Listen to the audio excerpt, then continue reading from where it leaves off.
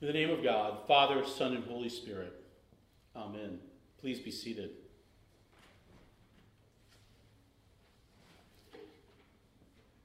Question. When you think of a great leader, what comes to mind? What does this person look like? Everybody doesn't have to speak at once. Winston Churchill. All right, Winston Churchill, right? Anyone else? Ronald Reagan, right? Kind of tall, attractive, deep voice. If Mel Brooks gets on screen, he's playing the president. You know one set of things is going to happen, and it's going to be funny. But if someone like Morgan Freeman comes in playing the president in the movie, you know it's a much more serious role. The Lord said to Samuel, "How long will you grieve over Saul? I've rejected him from being king over Israel. Fill your horn with oil and set out. I will send you to Jesse the Bethlehemite, for I have provided myself a king among his sons." Now this is how Saul is introduced in the Bible. It says this: Kish had a son named Saul, as handsome a young man as could be found anywhere in Israel, and he was a head taller than everyone else. Young, tall, handsome. The Bible says his father Kish was a powerful man. He was the very definition of someone who looked like the perfect leader. The Bible even says that he starts out with a humble spirit. At the beginning of his reign, he listened to God and he listened to the prophets and did what he was told. He looked kingly. And sometimes he acted decisively. But usually it was his inability to wait that got him into trouble. Now Samuel had anointed him king over Samuel's own objections. Not because Saul didn't look the part, but because anointing a king would make people reliant on the king and take their focus off God. God had made Saul king on the condition that Saul would obey him, and Saul didn't. And Samuel here doesn't seem to want to anoint anyone else. He may have hoped that God's people had learned their lesson, and maybe now they were willing to not have a new king. Maybe because he was afraid of Saul's wrath. But the Bible says Samuel did what the Lord commanded and came to Bethlehem. The elders of the city came to him, trembling, and said, "Do you come peaceably?" When he arrived in Bethlehem, the city leaders, I'm sure, were wondering if someone there had committed some great sin. Why is the prophet here? What's going to happen? Was there some great sacrilege that happened that we don't know about, that the prophet has to come and deal with personally? They were afraid. And Samuel says, listen, I'm only here to have a sacrifice with you all. And make sure to invite Jesse to come tonight. They come, the sacrifice happens, and afterwards they start calling Jesse's sons before Samuel. It says this: when they came, he looked on Eliab and said, "Surely the Lord's anointed is now before the Lord." But the Lord said to Samuel, "Do not look on the appearance or the height of his stature, because I have rejected him. For the Lord does not see as mortals sees. They look on the outward appearance, but the Lord looks on the heart." And here begins a time of testing. Eliab seemed to have looked the part. He's the oldest. So that would make sense, right? The oldest son of Jesse is now the king. But the Lord responds, don't look at the outward. Look at the inward.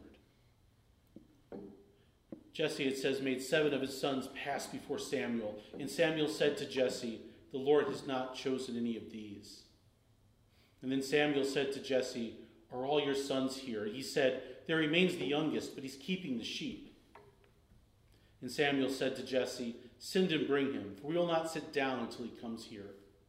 Now 7 times Samuel has seen Jesse's sons come before him, and 7 times God and him have this discussion. God, he looks good. He'll make a great king. And God says, no, that's not the right one. Can you imagine this? The prophet is standing there and looks at all of your sons. Keeps going, nope, not that one. Nope, not that one. Nope, not that one. Do you have any more sons? Can you imagine what was going through Jesse's mind? He's probably thinking, what did my sons do that the prophet's here? And as they get down, he's like, what did David do? He's out in the field with the sheep.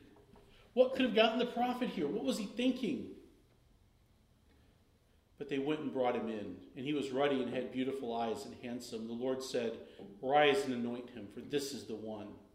Then Samuel took the horn of oil and anointed him in the presence of his brothers. And the Spirit of the Lord came mightily upon David from that day forward. Samuel then set out and went to Ramah. David was the youngest, the smallest, the one who looked in the natural least like a king, least like a leader. But he wrote, "The Lord is my shepherd, I shall not be in want." David was not perfect. The Bible doesn't skip over the problems that he had or the problems that his actions would create. Leaders big and small make mistakes. It's part of leading. Sometimes you don't know what you're supposed to be doing even when you pray. But David's heart was different than Saul's. Saul started his reign humble. And as he became king longer and longer, he became proud. He wouldn't admit he made mistakes. He wouldn't listen to counsel. And he wouldn't ask for forgiveness. But David always returned to God when he'd made a mistake. He knew in whom he should trust. David wrote, "Though I walk through the valley of the shadow of death, I shall fear no evil, for you are with me. My rod and my staff, they comfort me. You spread a table before me in the presence of mine enemies. My cup runneth, you anointeth my head with oil, and my cup runneth over." David would have several encounters over the years where God protected him. Saul tried to kill him. Then he married him off to his daughter. Then he tried to kill him again.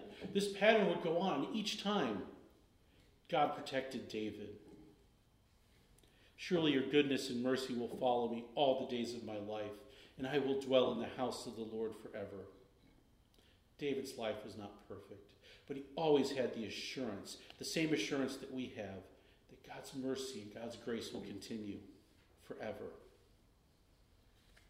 In our gospel this morning we read, "As he walked along, he saw a man blind from birth. His disciples asked him, 'Rabbi, who sinned, this man or his parents, that he was born blind?'" The disciples asked a question that people today still sometimes ask. "God, why am I suffering? God, why are they suffering? What did that person do to deserve this?" Now we know that sometimes parents do bad things during their pregnancies, and children come out sick and injured because of it. But we live in a broken world, and sometimes our problems are just because of that brokenness of the world. Jesus knew that, and he said neither, but that God would be glorified. And then after putting some mud on the man's eyes, he told him to go down and wash in the pool. And when the man goes in faith and washes, he's healed, never having seen the face of the one who healed him. The neighbors and those who had seen him before as a beggar began to ask, "Is this not the man who used to sit and beg?" And they start arguing with each other. "It can't be him, just someone who looks like him." "No, it's definitely him."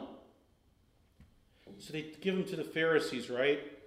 And it says the Pharisees called the man who'd formerly been born blind. It was the Sabbath day when Jesus made the mud and opened his eyes. And the debate starts all over again. This couldn't be from God. It happened on the Sabbath day. Only a sinner would break the Sabbath. And others said, "How can a man be a sinner and perform such signs?" Maybe this guy wasn't blind to begin with, they say. They go back and forth and back and forth. The Bible says they were divided. What made Jesus a sinner here? Healing someone on the Sabbath. In this passage, if they don't like what you do, they call into question your moral character with innuendo. And they were arguing amongst themselves whether this was a sin or not. So they gave the man the 5th degree, right? The 3rd degree, the 4th degree. They asked him what happened. And what did he say? "I was sitting there and a prophet came and healed me. Put mud on my eyes, told me to go wash in the pool, and it happened, and I was healed." Then they said, "Hey, we don't really think you were ever blind." So they called the man's parents in. But they also let it be known that anyone saying Jesus was Messiah would get kicked out of the synagogue. So what do his parents do? Turns into an episode of Dragnet. Just the facts. "Yes, sirs, this is my son. Yes, sirs, he was born blind. Beyond that, we don't know nothing. Talk to him. He's an adult. He'll speak for himself." But he's someone who's met Jesus. Jesus healed and changed his life. And he kept telling the Pharisees that time and time again. And their response ends up being, "You were born entirely in sin, and you're trying to teach us?" And they drive him out of their presence. "You were born blind," they say, "that makes you a sinner, healed or not." I'm not going to ask you if you have someone in your life who doesn't want to let you forget the mistakes you've made in the past. But Jesus heard that they drove him out. And when he found him, he said, "Do you believe in the Son of Man?" And the man answered, "Who is he, sir? Tell me so that I may believe in him." And Jesus said to him, "You've seen him, and the one who's speaking with you is he." And he said, "Lord, I believe." And he worshipped him. Jesus didn't leave him kicked out of the synagogue. Jesus didn't just leave him there to be on his own. Jesus went and found him and explained who he was, and the man believed. And then Jesus told the crowds, I came into this world for judgment, so that those who do not see may see, and those who do see may become blind. Jesus didn't come to force anyone into believing, but for those with open hearts and minds, he's there. And when the Pharisees heard this, some of them said, surely it's not we that are blind, right? And Jesus said, if you were blind, you would not sin. But now that you say, we see, your sin remains. Jesus is telling them you're living in your pride. Like Saul, like those who said that God's grace shouldn't extend to the man being healed on the Sabbath, for calling him and Jesus sinners. For those that think they have it all together, they're blinded by their own pride. For once you were in darkness, but now in the Lord you are light. Live as children of light, for the fruit of the light is found in all that is good and right and true. Jesus had just said, I'm the light of the world, before healing the man. But we shouldn't live in pride. We should want to see the world healed. That is what's good and right and true. Paul begins his letter to the Ephesians by talking about what God has done for us, who we are in Christ. In Ephesians 2:10, Paul says that God created us in Christ Jesus for good works, which God prepared in advance for us to do. And here he's encouraging us to live as children, reflecting the light of Christ into the world, showing his love in the fruits we bear, right? Love, joy, peace, long-suffering, gentleness, goodness, patience, kindness, self-control, to borrow from Paul's letter to the Galatians. And we shouldn't be living in darkness. Pride, greed, putting our own needs ahead of others. Paul writes, for everything that becomes visible is light. Therefore it says, sleep or awake, rise from the dead, and Christ will shine on you. Sin happens in the darkness, Paul says, but the light makes everything visible. You can't hide it. And here we have not an Old Testament quotation, but probably the first quotation from a hymn. Sleep or awake, rise from the dead, and Christ will shine on you. Be awake in the light of Christ today. Share his message of love, and let the light of Christ reflect out into the world around you. Amen.